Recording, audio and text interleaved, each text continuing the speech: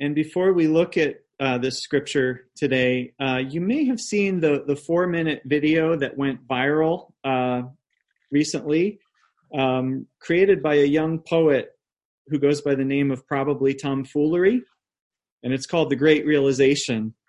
I'd like to read the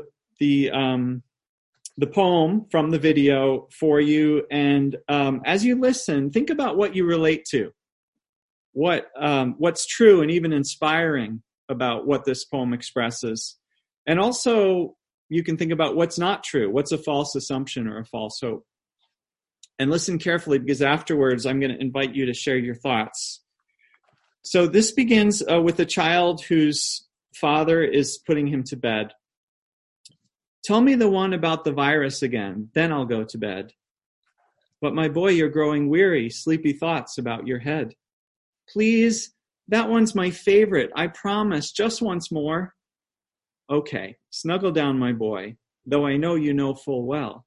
The story starts before then, in a world I once would dwell. It was a world of waste and wonder. Sorry, I lost my place. Of poverty and plenty. Back before we understood that hindsight's 2020. You see, the people came up with companies to trade across all lands, but they swelled and got much bigger than we ever could have planned. We'd always had our wants, but now it got so quick, you could have anything you dreamed of in a day and with a click. We noticed families had stopped talking. That's not to say they never spoke, but the meaning must have melted and the work-life balance broke. And the children's eyes grew squarer, and every toddler had a phone. They filtered out the imperfections, but amidst the noise, they felt alone. And every day the skies grew thicker till you couldn't see the stars. So we flew in planes to find them, while down below we filled our cars. We'd drive around all day in circles. We'd forgotten how to run. We swapped the grass for tarmac, shrunk the parks till there were none. We filled the seas with plastic because our waste was never capped, until each day when you went fishing, you'd pull them out already wrapped. And while we drank and smoked and gambled, our leaders taught us why. It's best not to upset the lobbies, more convenient to die. But then in 2020, a new virus came our way.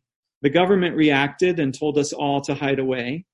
But while we all were hidden amidst the fear and all the while, the people dusted off their instincts. They remembered how to smile. They started clapping to say thank you and calling up their mums. And while the car keys gathered dust, they would look forward to their runs. And while with the skies less full of voyagers, the earth began to breathe, and the beaches bore new wildlife, which scuttled off into the seas.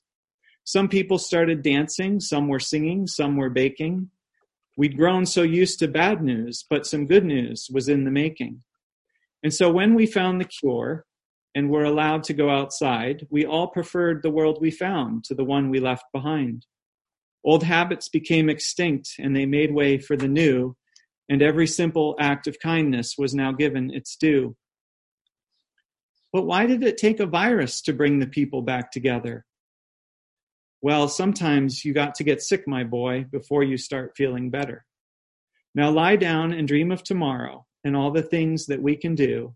And who knows, if you dream hard enough, maybe some of them will come true. We now call it the Great Realization, and yes, since then there have been many, but that's the story of how it started and why hindsight's 2020. So I'd like to give us a chance to answer those two questions now. First, what's good and true about this poem? And then second, what's not true? What's a false assumption? And if we were in person, I might ask you to turn to the person next to you and chat about that for a couple minutes. But since we're not, let's try something creative and use the breakout rooms for a few minutes. So what we're going to do is we're going to put you in randomly assigned groups of 3 or 4, and you'll receive an invitation in just a second to enter your breakout room where you can chat. If you'd really rather not, for some reason, you can decline the invitation and just stay in the service for the next few minutes. But we'll give you about 5 minutes to share, and then you'll get a message that you have 1 minute before the room closes. And when you wrap up, you can leave, or it will kick you back into the main service when the rooms close. So again, the two questions are, what's good and true about the poem? What do you resonate with? And then second, what's a false assumption, something that's not true? The scripture for today is 1 Peter 1, 3-9. And like the poem that we just discussed, the scripture is about hope. And hope for a better future. Don't we all long for a better future, especially right now? And so I'd like to take a look at this scripture and to see what sort of hope the Bible offers for a better future. And then we'll talk about how to respond to that hope. Let me start by offering the good news that the Bible agrees with the poem that there can be a better future. And in fact, it assures us that there will be a better future. So let's explore the future as it's described in this passage by asking 6 questions of the passage. And these are more or less the questions that all good journalists are trained to ask. Who, what, where, when, how, and why. So first, who? According to our passage this morning in 1 Peter, who is going to ensure that we enjoy a better future? Is it we ourselves? Is it humanity? Are we going to finally figure things out and fix things up and sort things out? Well, that's not the answer the Bible gives. Rather, the Bible points us to God. As verse 3 puts it, the God and Father of our Lord Jesus Christ. So right away, we realize that the words of hope in this passage are being offered to those who can say with the Apostle Peter, who wrote this letter, our Lord Jesus Christ. For such people, Jesus Christ is our Lord, our King, our authority, our leader, our ruler. And if we have given our allegiance to Jesus Christ, that changes our relationship to God. And incidentally, I'll come back later to those who are not followers of Jesus Christ to say how this relates to you. But for those who follow Jesus, notice who God is to us. Not just the man upstairs, not just the great being up in the sky, but rather the God and Father of Jesus Christ. The God of Jesus Christ. We know God. We have a relationship with God because of Jesus Christ. Our God is the God that Jesus knew and taught us to know, the God that Jesus revealed to us and embodied for us so that we could see what God is like. Further, our God is the Father of Jesus Christ, the one Jesus knew as Father and who taught us to know as Father too, a good Father, a kind, strong, dependable, wise, merciful Father. That's the who that we look to for the better future. We look to the God and Father of Jesus. We don't look to ourselves. I'll say more about that later. We don't look to ourselves. We look to God. But now we move on to the second question, what? What will this better future look like that we're looking to God for? Our passage uses 3 terms to describe this future. It uses in verse 3, living hope. And then in verse 4, inheritance. In fact, an inheritance that will never perish, spoil, or fade.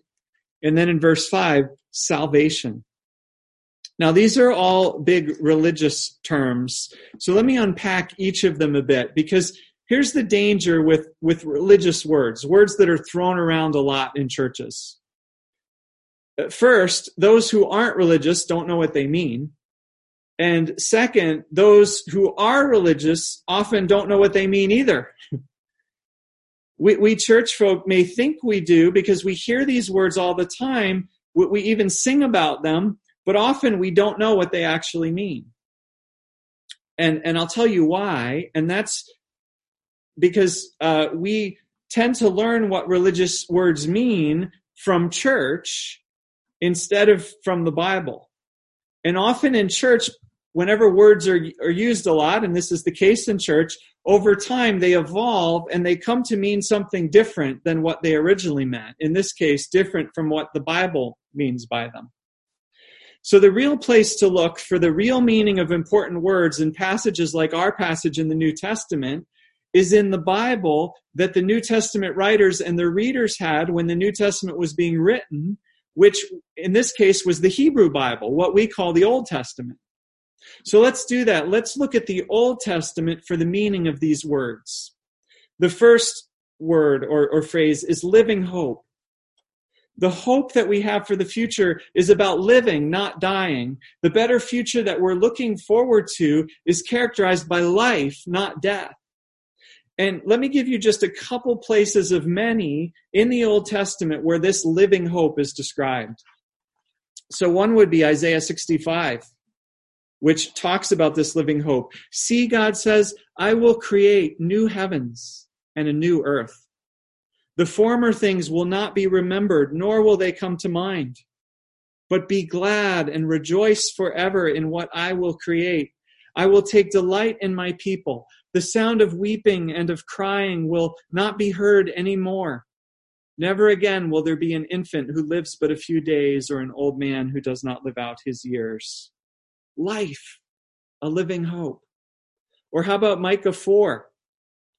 The Lord will judge between many peoples and will settle disputes for strong nations far and wide. They will beat their swords into plowshares and their spears into pruning hooks. Nation will not take up sword against nation, nor will they train for war anymore. Everyone will sit under their own vine and under their own fig tree, and no one will make them afraid. Again, a living hope, a future full of life and of peace. Second word, inheritance. In the Old Testament, the inheritance of God's people, the Israelites, was the promised land. Getting your inheritance for the Israelites meant being brought out of slavery, going through the desert, and then into the good land of Canaan, a land flowing with milk and honey, where you could settle down in safety and enjoy life and peace with God in your inheritance. And in the New Testament, this inheritance is expanded not just to the land of Canaan, but to the whole earth. Matthew 5:5, for example, says the meek will inherit the earth. The inheritance we look forward to is a new earth, a renewed earth, and all that's in it to live in, to enjoy, full of blessing and life with God. What an inheritance. So living hope, inheritance, and then third word, salvation. We church folk, we think we know what salvation means because we hear it so often, but listen to our verse again, verse 5, the salvation that is ready to be revealed in the last time. Notice Peter's talking about a future salvation here. And the emphasis isn't just personal salvation, although that's certainly part of it. Verse 9 does talk about the salvation of our souls. But here again, let's not assume we know what souls are, because in the Bible, souls are not the spiritual part of us that goes to heaven when we die. That's Greek philosophy. That's not biblical Christianity. As N.T. Wright puts it, in the Bible, your soul is yourself. It's your whole person. N.T. Wright says memorably, we are saved not as souls, but as wholes. He's not denying that we're saved as souls. He's just correcting that souls are actually wholes. They're whole persons in the Bible. Salvation in the Bible is holistic. It includes renewed people with new bodies living in a new creation. That's the salvation. That's the better future that we look forward to. When God rescues us from trouble, from suffering, from all that we've done to ourselves and to this world, and makes things right, makes all things new, as the poem we listened to earlier so eloquently, if imperfectly, points us toward. So to review, who will give us a better future? Not ourselves. Look at our track record. We are not capable of saving ourselves. Who then? The God and Father of our Lord Jesus Christ. And what is that better future? It's a living hope, a hope pulsing with life. It's an inheritance that can never perish, spoil, or fade, a renewed world. It's salvation, the restoration of all things, including our whole selves, who will get to enjoy it all forever with God. And so that leads us to where? Where will this better future be? Well, verse 4 says, this inheritance is kept in heaven for you. And I think this is probably the most commonly misunderstood part of this passage, because we are not going to heaven to enjoy this better future ultimately, any more than you would go to a bank vault to enjoy your most precious possessions, which you keep there for safety. You may have a safe deposit box for security, but the bank is not the place you plan to stay to enjoy what you store there. Likewise, our inheritance is kept in heaven for us, for now, because it is safe there. Because it's in heaven, it can never perish, spoil, or fade. God guards it and preserves it and protects it, but heaven is not where we will ultimately enjoy it. No, we'll enjoy it on earth, on a new earth. Read the last 2 chapters of the Bible. In the end, heaven comes down to earth. God comes down to earth, bringing our treasures with him, and we enjoy it all on a renewed, remade earth, a new heavens and a new earth. Where is the better future we look forward to? It's on a renewed, transformed earth. So then when? That's the next question. When will we enjoy this better future? As soon as coronavirus is over, as the poem suggests? As soon as we wake up and we remember our better instincts and we get our priorities straight? Boy, that would certainly be a good thing for us to get our priorities straight and remember our better instincts. It will be a good thing if we can remember to care for one another. If we can put people before greed. If we can care for God's creation. The Bible certainly encourages us, commands us even in those directions. But the Bible also recognizes realistically that that won't be enough ultimately. So how does the Bible answer the when question? Verse 5, the salvation that is ready to be revealed in the last time. In the last time. Literally, in the last kairos. Some of you know that Greek word kairos that's used here. In the last kairos. It refers to a special time, a unique season that's pregnant with possibility. That's what kairos means. Not just any time, but a unique time. In this case, the time when God finally says, it's time.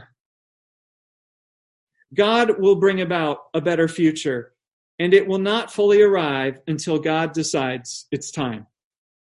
Until, as verse 7 puts it, Jesus Christ is revealed. When Jesus steps back into history to complete what he has begun, to bring heaven to earth, to bring his followers into the new life of the better future, which leads to our next question. How? How will this happen? But before, let's review again what we've learned so far about the Bible's picture of this better future. Who? The God and Father of our Lord Jesus Christ. What? A living hope, an amazing inheritance, salvation. Where? On a new, transformed earth. When?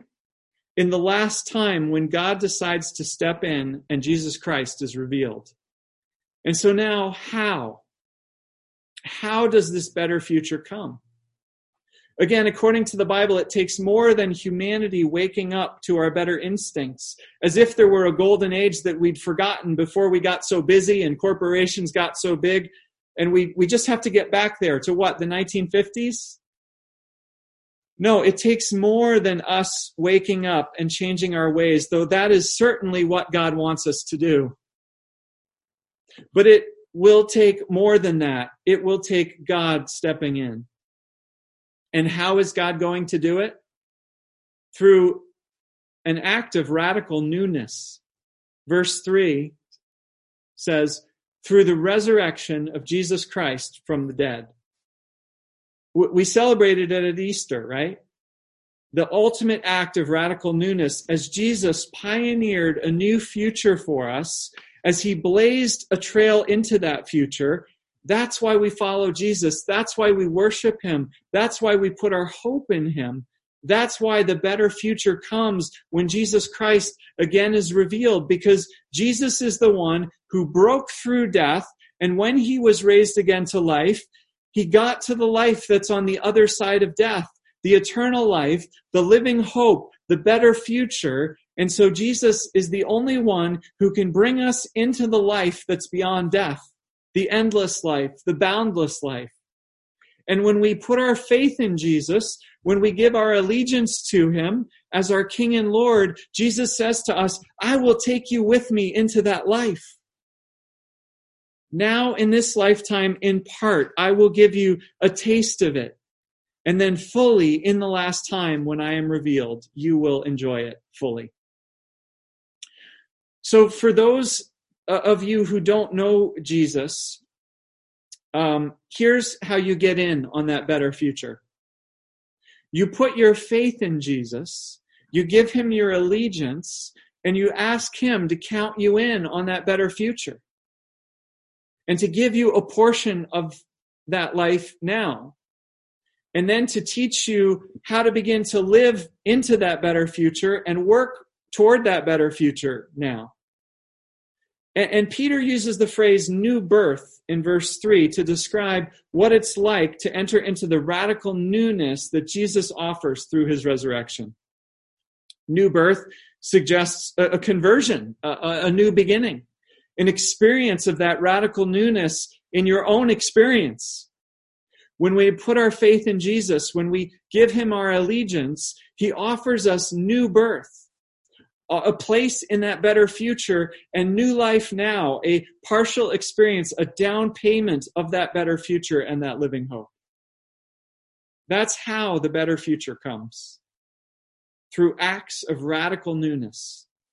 Jesus' resurrection to new life, and our new birth into that new life when we put our faith in Jesus. Well, then finally, last question, why? Why would God give us a better future? Answer, verse 3, because of his great mercy.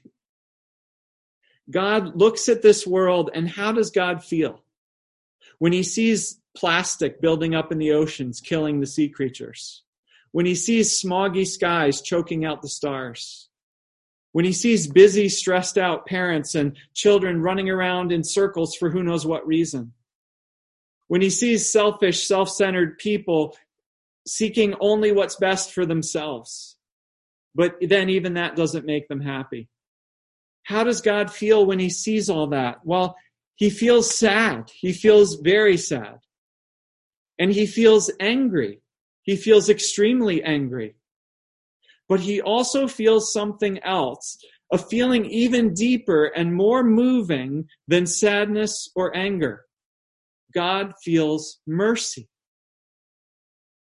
Our passage doesn't unpack it right here, but that's why Jesus came to earth in the first place. That's why God let him come. So Jesus could die, taking the penalty and the consequences of our wrongs on himself. And then so Jesus could rise again into the new life, the better future beyond, opening the way for us to have life with him in that new future too. All because of God's great mercy. God, in mercy, as Jesus came down and allowed himself to experience our circumstances, the pain, the suffering, God took them on himself so that we weren't stuck in them, but so that we could have a better future. Isn't that great news? All of that great news in this passage tells us that a better future is coming and that we are all invited into it by giving our allegiance and trust to Jesus Christ. So question, how should we respond? Well, for those of you who have not given your allegiance to Jesus, here's what I'd suggest. Make an effort to check out Jesus, to see if these things are true, to see what Jesus is like and who he claimed to be, to see why he came and what he offers, why he died, why he rose again. Ask a friend to read the story of Jesus with you and see if he's worth following and trusting. if you can trust him to bring you into a better future that we all long for. If you don't have a friend who you're comfortable having do that with you, we would be happy to help you find someone as a church. You can just reach out to us in the chat or email us at info@communitybiblechurch.org, and we'll help you find someone who would just read the story of Jesus with you and help you make sense of it. Well, what about those who already follow Jesus? What difference does this better future make for us? How are we to respond?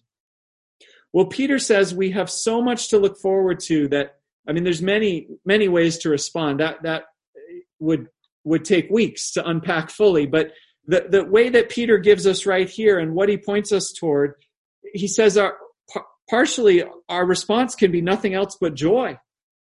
Verse 6, in this you greatly rejoice. Verse 8, you're filled with an inexpressible and glorious joy. We are looking forward to a better future. It's going to be awesome. More awesome even than the poem we read expresses. But notice also something interesting about this joy. It's not naive. It doesn't ignore or discount the present problems in the world. But rather, verse 6, it admits, now for a little while you may have had to suffer grief and all kinds of trials. Notice it's not rejoicing instead of grieving, not joy instead of suffering. No, it's rejoicing and grieving, joy and suffering. It's both and. Incidentally, psychologists would tell us that this is what emotional health looks like. Not always overwhelmed with sorrow and grief, but also not in denial about difficulties, not always going around with a pasted-on smile on your face, but rather having the full range of human emotions. Sure, we grieve. Sorrow doesn't mean that we don't have faith. We do experience pain and sorrow, and it's healthy to express those.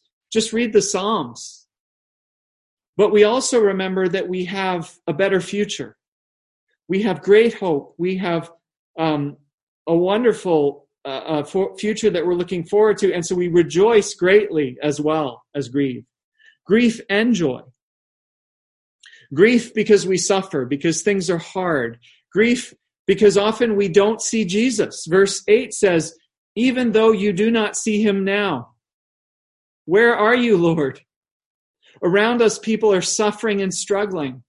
The poor and the underprivileged often suffer most, and often it's through no fault of their own. We are struggling too. Why don't you do something, Jesus? We can't see you. Peter says such suffering tests our faith. Verse 7, these trials have come so that the proven genuineness of your faith of greater worth than gold, which perishes even though refined by fire, that it may result in praise, glory, and honor when Jesus Christ is revealed. Trials test our faith. Is all this stuff about God and Jesus really true? Will we stay committed to Jesus, not just as a fair weather fan, but through hard things as well? Can we keep our eyes on the better future to come and wait for it patiently when it takes so long to get here? If we can, if our faith is battle tested, if it's refined and purified in the fire of struggle, Peter says it is worth more than gold. And it will result, he says, verse 7, in praise, glory, and honor when Jesus Christ is revealed. Praise, glory, and honor for whom? For Jesus or for us? Well, we probably think Jesus, but Peter's actually not too clear here. And so as we close, let me just pause to unpack this briefly, this praise, glory, and honor business. Because these are more religious words that we can read right past, but this is the punchline of our better future. And here's what we often miss about these words, praise, glory, and honor. These are shame and honor words. Shame and honor words spoken in what in Bible times was a shame and honor culture. In the West, we chase money, we chase comfort, we chase security, we chase pleasure. In Eastern cultures, like those to which the Bible was written, they chase praise, glory, and honor.